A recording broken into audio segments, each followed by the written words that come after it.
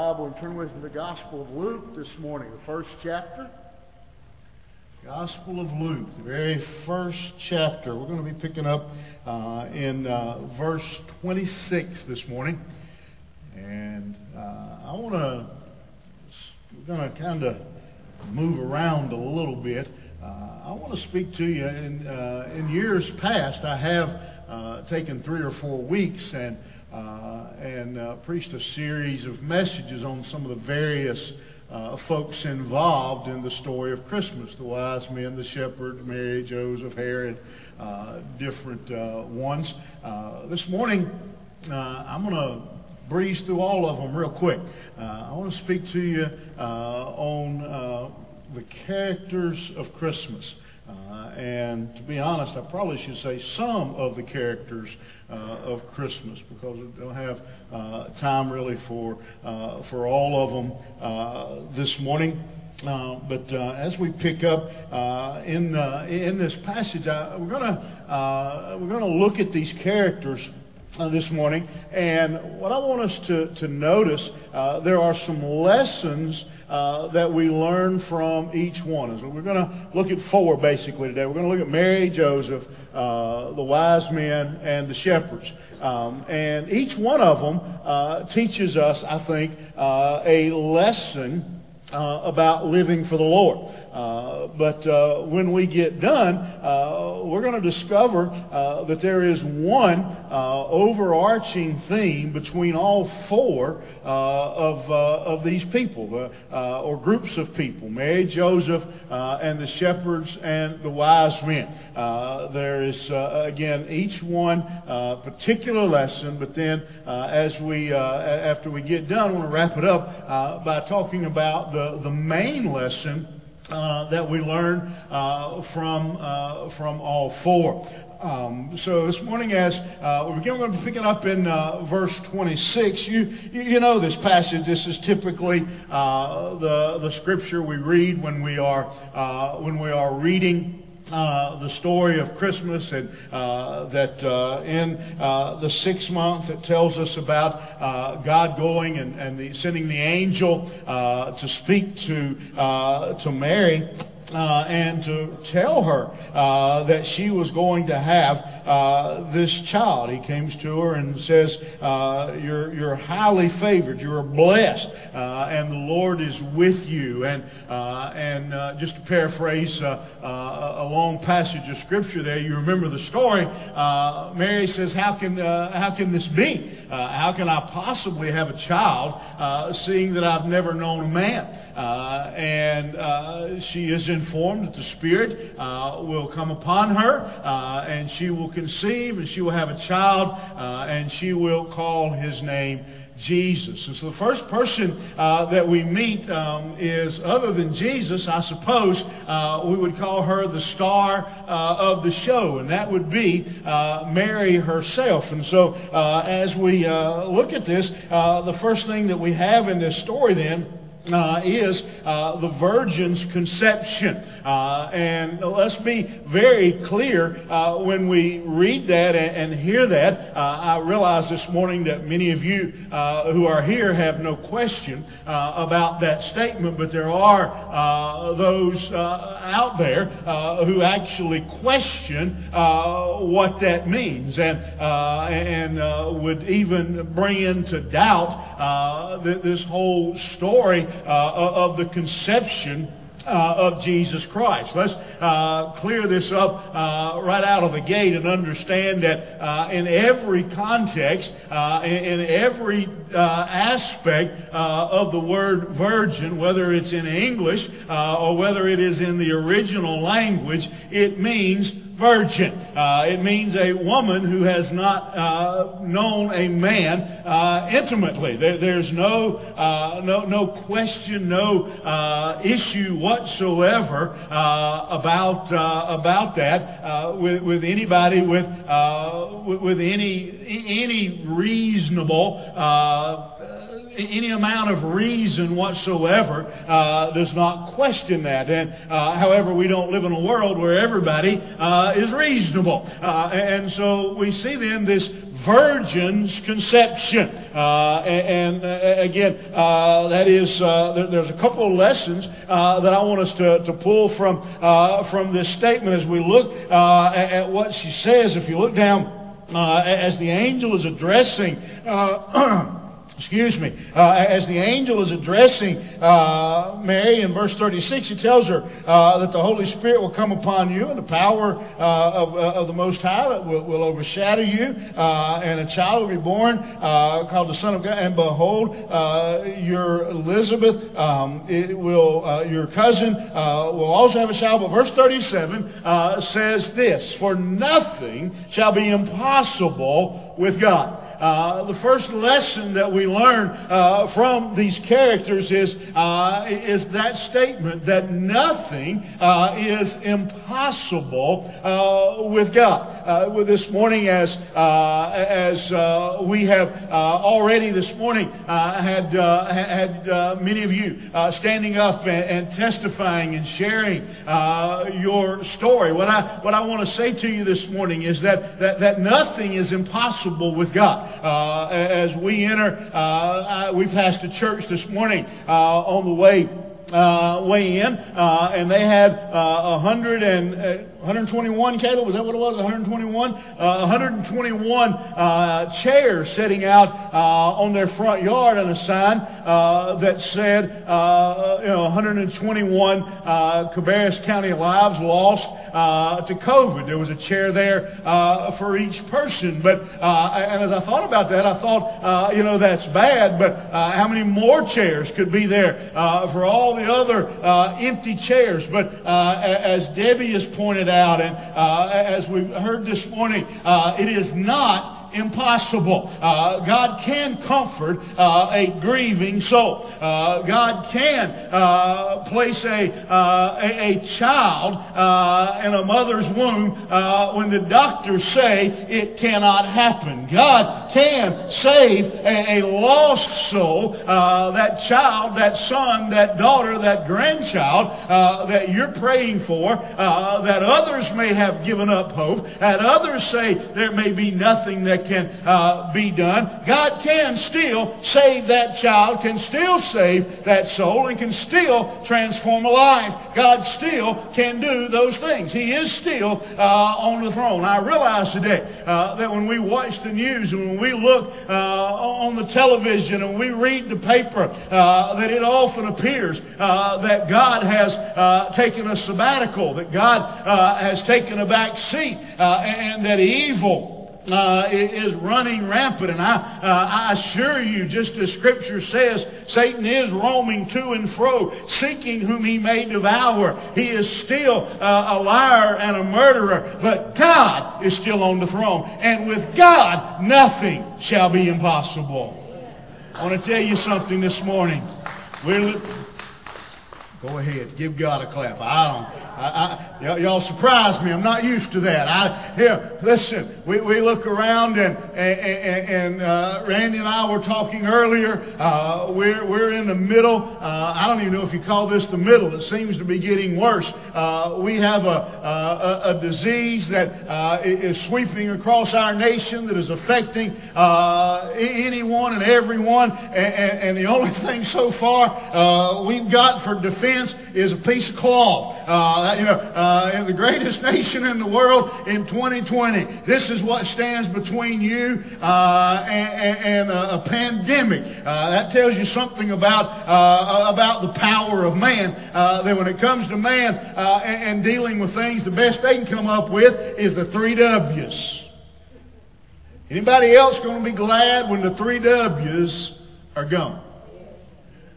You know what the 3 W's are, what? Let's see. Wash your hands, wait 6 feet apart, and wear a mask. Yeah. That's the best we've came up with. Yeah. I know there's a vaccine. I'm reserving judgment. I don't know about it yet. Yeah. But the best we've come up with. But here's what I want to tell you. In a day when the finest scientists in the world, the best they can come up with are 3 W's. When the finest scientist in the world can come up with is a mask. With God, nothing shall be impossible. Amen. Let me share with you. I asked you a while back to pray and for Don Davis. Some of y'all remember Don. Don is 84 years old. By all the metrics, by everything, Don should have not survived COVID. He shouldn't have, by any of the measurements, anything. But through the prayers of God's people here, probably in another few weeks, Don will be home. Listen, with God, nothing shall be impossible. Now, that doesn't mean God intervenes in every situation. I'm just saying, never forget, God is still on the throne. If God could come over Mary, listen, I didn't do, by far my best subject in school was math. I can math with the best of them. I can. Now, once you start throwing letters in there, I'm done. I don't do letters in my numbers. They don't belong there. I said, I can either read or I can count. Let's not do both. I don't like numbers in my letters. They just don't belong mixed up together. I can math. I did all right in biology. But I know this. There is by no standard, by no measurement within man's power, the ability to do what God did in Mary's life. Some of you this morning, I could stop right here and turn that microphone back on and say, let's try that again. And I could get you to go back to that microphone and we could line up and say, these are times in my life when man said it couldn't be done. When the doctor said it shouldn't be done. When the doctor said it won't be done. And God did it.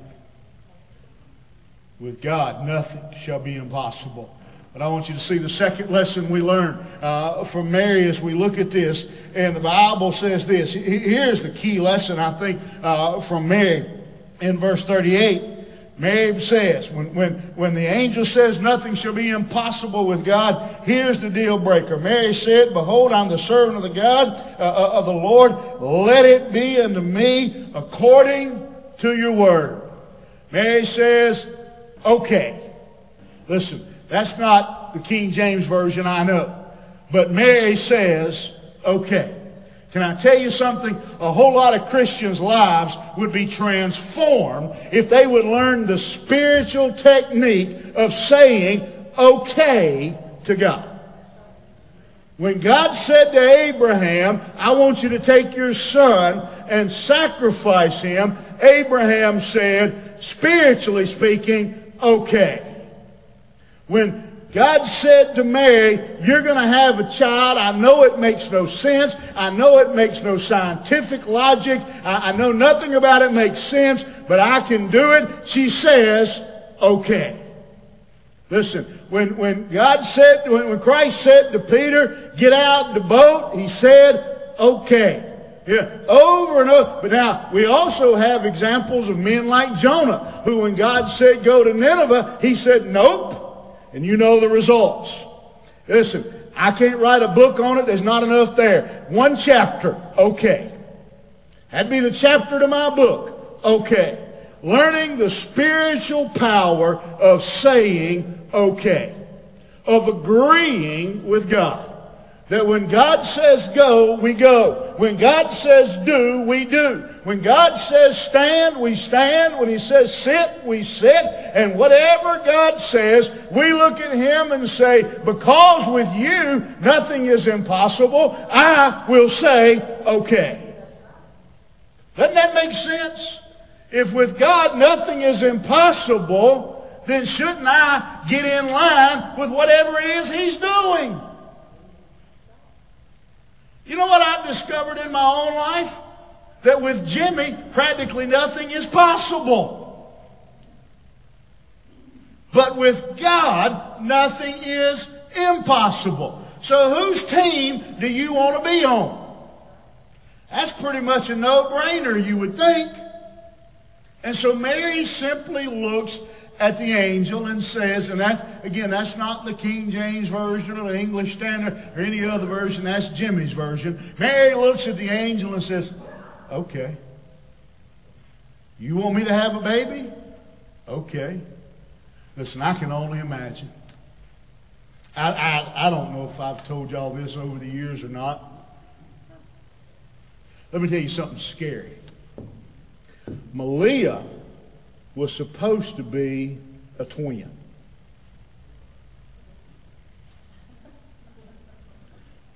Two Malias. Whew. I am being nice. That is nice. Two Malias. I was somewhere between here and Anderson, South Carolina. I don't even know. You remember back in the day to them great big old bag phones you had to lug around on, them things. I had my bag phone laying in my company car, and I'm breezing up 85. I probably was speeding. And I answered the phone. I knew we knew she was pregnant, but she calls me and she says, I answered the phone, and she'd been to the doctor, and she says, it's twins.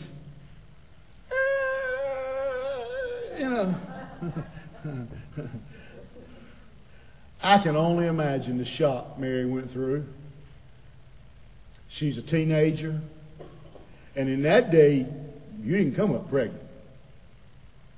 You came up pregnant, then you came up dead if you wasn't married. That was just the way it worked. And Mary mustered up the faith as probably a 15, 16-year-old girl to look at God in the face of something biologically, scientifically impossible, legally unallowed, and says, okay. Folks, that's faith. That's faith. If you don't hear anything else I say this morning, if you'll just learn to look at God and say, okay, I promise you your life will be changed. I promise you you'll have a different world. We see the virgin's conception. You see, the second thing we see in this passage is the fiancé's commitment. You can turn there if you like, but Joseph's story is actually in the first chapter of Matthew. I'm just going to reference it. I'm not going to turn there. You know the story. Joseph is like most husbands. He's the last to know. Joseph, he finds out after the fact. And Joseph has an option. If you look, again, it's in about the 19th verse of chapter 1. In that day and age, in that time, Moses has an option. Or Joseph, whoever he was. Joseph has an option. When you were engaged in that time, you were more like married in our time. When you were engaged, it was pretty well a binding legal deal. And for Mary now to come up pregnant, Joseph had the option of what the Bible calls delicately putting her away. That was his choice. And as Joseph, or Moses was his middle name. How's that? There's a little biblical secret you didn't know about. As Joseph sat contemplating what he's going to do. And I believe Joseph genuinely loved Mary. But he's got a problem. Again, we're talking about a different culture and a different time. This was not something that was accepted or allowed in that time. It wasn't culturally okay. And Joseph knew that for him to proceed with the marriage, he was going to be the subject of ridicule. There were all kinds of different ways of punishing a young lady in that time who came up pregnant in that time. Listen, in Egypt, they cut off the nose of what was considered adulterous. Cut off her nose was the punishment. In Persia, they cut off the nose and the ears. Those are the kinds of punishments that took place during that time. And as they go along, again, Joseph had that option. And yet Joseph, as he hears from God, God tells him, the angel speaks to Joseph and says to him, "It's all right, Joseph. It's all right, Joseph. You go ahead." And you know what Joseph says? Come on, pay attention. Joseph says, "Okay." Joseph says, "I'll marry her anyway. I'll raise that child. I'll raise that child that I know is not mine. I'll raise that child. I'm going to accept this story that Mary gives me." Mary says that she is conceived of God, that she has not been with another man. I'm going to accept that story, and I'm going to commit myself to raise a child that I know is not mine, to love a lady, to marry a woman who I know is carrying a child that is not mine. I'm going to be obedient. I'm going to follow God. I'm going to do what He told me to do.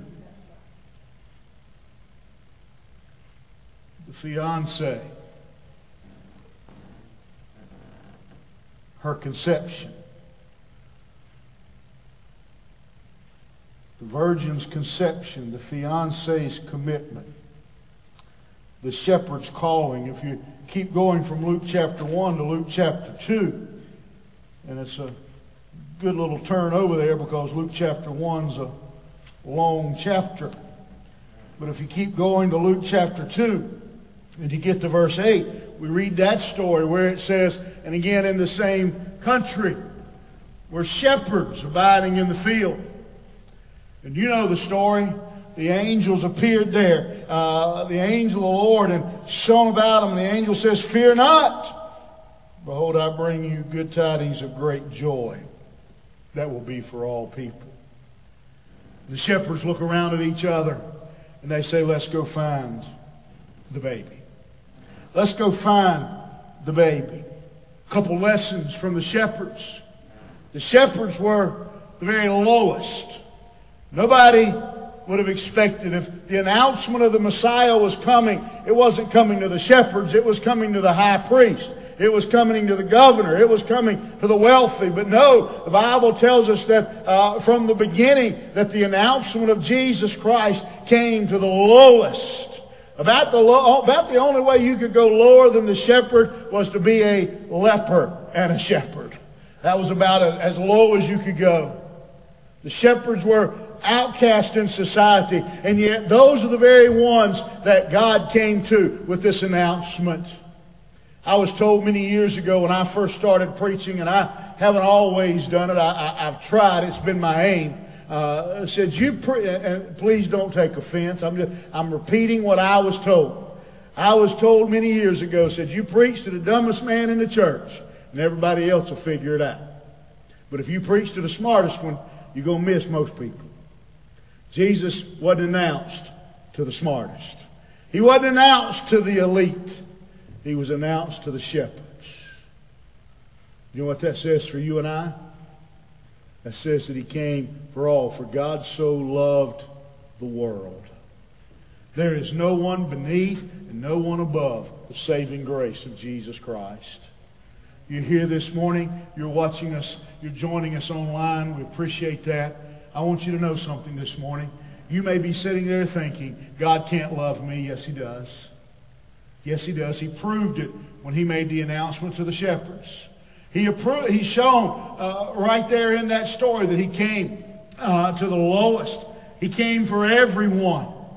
Had this been left up to man, Jesus would have been born in Mount Sinai Memorial Hospital, and no one would have been there but the finest neonatal surgeons and the governor and the leaders and the high priest. But Jesus was born in a manger, born among the animals, born to the lowliest, announced to the outcast, so that you and I could know that God loves you. The shepherds, you see their story. But then the second story, as you continue looking at that, look in verse 15 of the shepherd's story. When the angels went away, the shepherds said to one another, "Well, let's go to Bethlehem and see the thing that has happened." You know what the shepherds said after the announcement? Okay, let's go. Let's go. Now, you and I may see that, and you may think, well, what's the big deal? The shepherds went to see Jesus. Shouldn't they have went to see Jesus? Wouldn't that be what you'd expect them to do? It's absolutely what I would expect them to do. But I want to remind you, part of the message, one of the characters for some of those that I'm not going to talk about, or wasn't planning on talking about, but here I go, are the religious people. And in a moment we're going to see that when the wise men arrived into Jerusalem and they said, we've heard that the king has been born, the high priest said, oh yeah, we've read the book. He's supposed to be down at Bethlehem. And I've always asked myself one question when I read that story. If the high priest, if the religious people knew that Jesus was going to be born in Bethlehem, what in the world were they doing in Jerusalem? Why weren't they down there looking for the Messiah? So see, it is unusual for the shepherds to get up and go. The religious leaders didn't even bother themselves to go find the Messiah. But the shepherds, like Joseph, like Mary, took the high spiritual road of saying, okay. Final group I want you to look at. Probably the most misunderstood group, the wise men. Pretty much every nativity scene you've ever seen, probably including that one, are wrong. In all likelihood, by the time the wise men arrived to see Jesus, he was a toddler. The wise men didn't make it the night Jesus was born. Remember, we know the wise men were firemen because they came from where? Afar. There you go. Yeah. They drove a Honda. Why? Because they came in an Accord. One Accord. We know the wise men couldn't have been there the night Jesus was born, but they got there as soon as they could. I like what Shirley Coleman used to say about getting down south. She said she was born in New York, but she got here just as soon as she could. The wise men, they got there just as soon as they could. We see the virgin's conception, the fiancé's commitment, the shepherd's calling, the wise men's conviction. In Matthew chapter 2, go back there. And when the wise men arrived in town, they went to Jerusalem, which would be the natural place one would expect to find the Messiah, the Son of God being born, the capital. Again, among the religious in Mount Sinai Memorial Hospital. So they go to Jerusalem and they ask around and they say, have you seen Jesus? We've seen his star and we want to meet Jesus. And they say, oh yeah, the book says he'll be born in Bethlehem. And if you remember the story, Herod the Nasty, Herod was a murderer. He was I don't even know all the good words to describe Herod. He killed his own family. He killed everybody pretty much. He said, hey, tell you what, you go find him and come back and tell me because I want to worship him. When we know the truth, Herod wanted to kill him.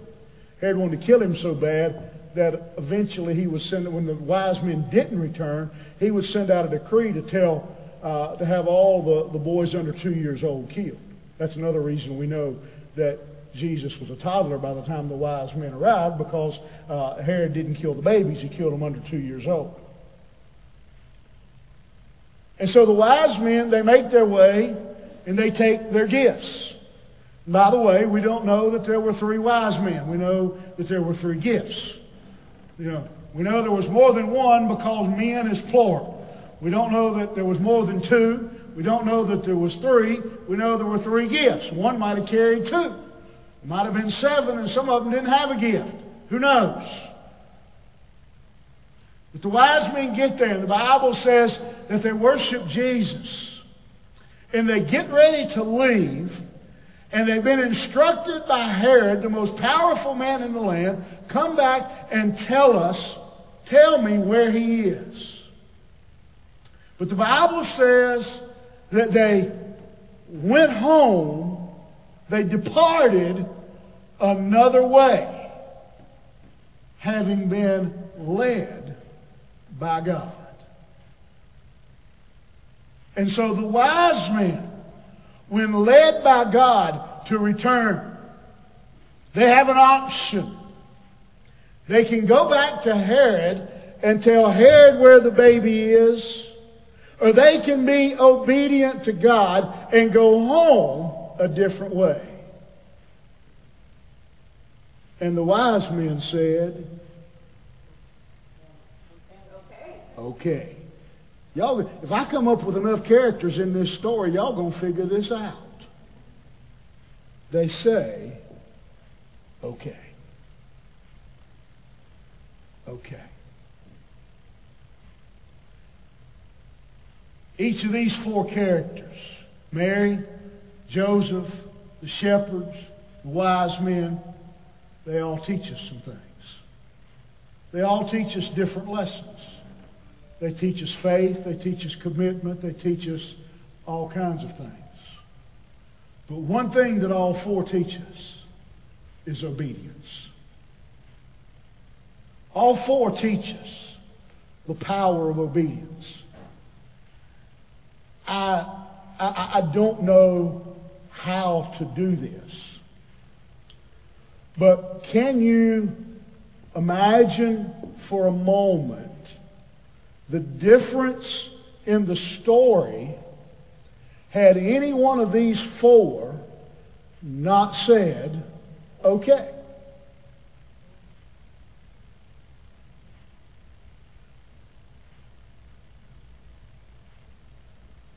You say, well, it wouldn't have been too big a deal if the wise men wouldn't have said okay. Yeah, it would. Because the wise men went back to Persia. The wise men went back to another country. They were our first foreign missionaries. Do you think they went back and didn't tell people about Jesus? The reason the gospel ended up in some of the places it did, as quickly as it did and spread, was because of the wise men who went back and told their story. You say, well, what if the shepherds wouldn't have said, okay? Well, then most likely a bunch of poor folks like me and you may have never heard the story. What if Joseph wouldn't have said okay? What if he would have chosen as his option to put Mary away? What if Mary would have said, no thank you? Here's my point. You never know when God speaks to your heart, when God leads you, when God calls you. You never know how big a difference your okay could make. You never know the repercussions of your disobedience. What if the wise men would have went back to Herod? What if the shepherds wouldn't have came to see Jesus? I don't know. The story may have turned out just exactly the same. I don't know. And that's my point this morning, is we don't know the consequences of disobedience.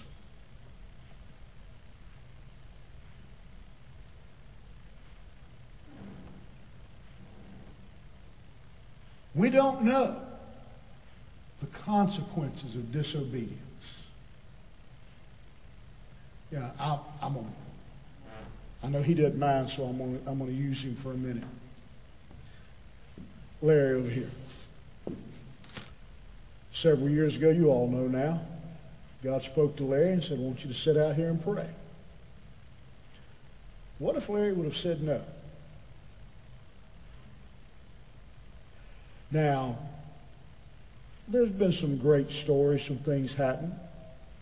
But I would submit to you there's probably been some things happen with the people who stopped in and Larry had a chance to pray with and witness to that we don't know. That we'll never know on this earth, in fact. We also don't know what would have happened if Larry would have said, Lord, it's cold out there. It's hot out there. I can't do that.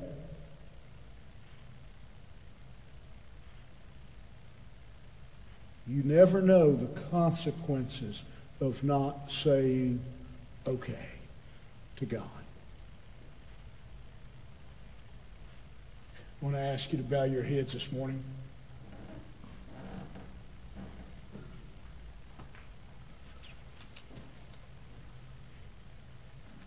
This morning you're here, you're online, you know Christ is your Savior. You know Him personally. Is there disobedience in your life?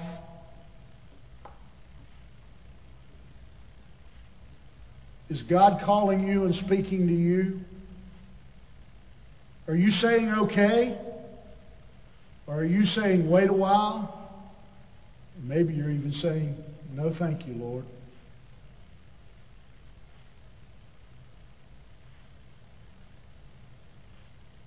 You need to kneel this morning. You want to come to the front. You want to kneel where you are and say, Lord, teach me to say okay.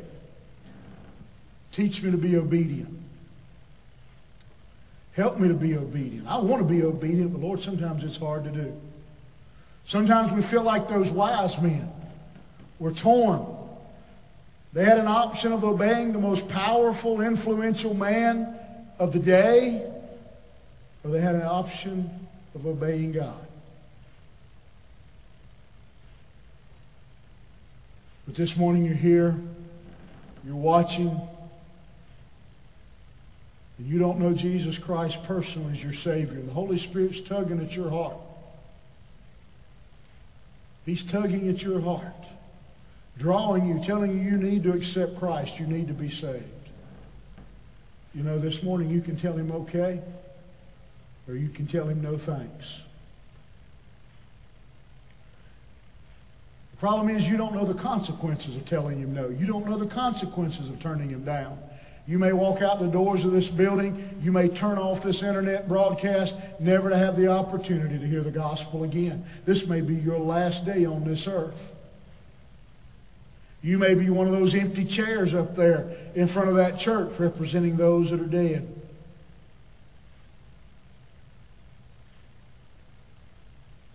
We may have your funeral before Christmas Day. You're not guaranteed tomorrow.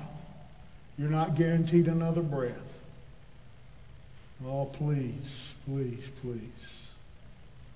Don't say no to the Holy Spirit today.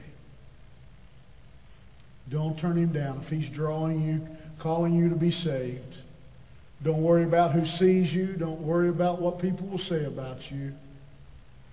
Let today be the day you say okay to Jesus Christ. You want to come, you want to pray here, you want me to pray with you. If you're online, email, comment, something, give me a call.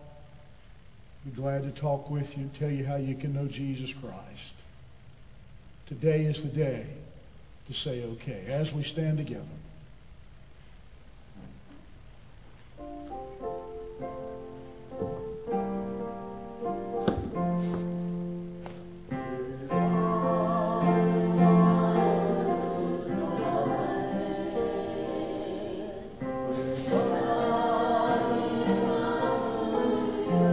What's God asking you to do? Will you say okay? All right, Lord. I see Mary. I see Joseph. I see the shepherds. I see the wise men. And the world was changed by their obedience. The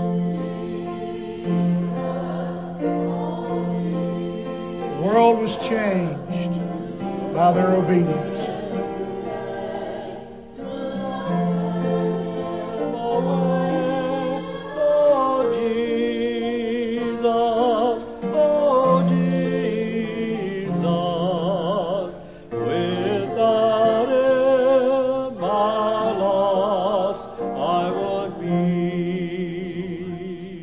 To be seated for a moment. I need to take care of a couple things since this is the only time that I see you. Caleb, if you would, you can stop the recording, please, sir.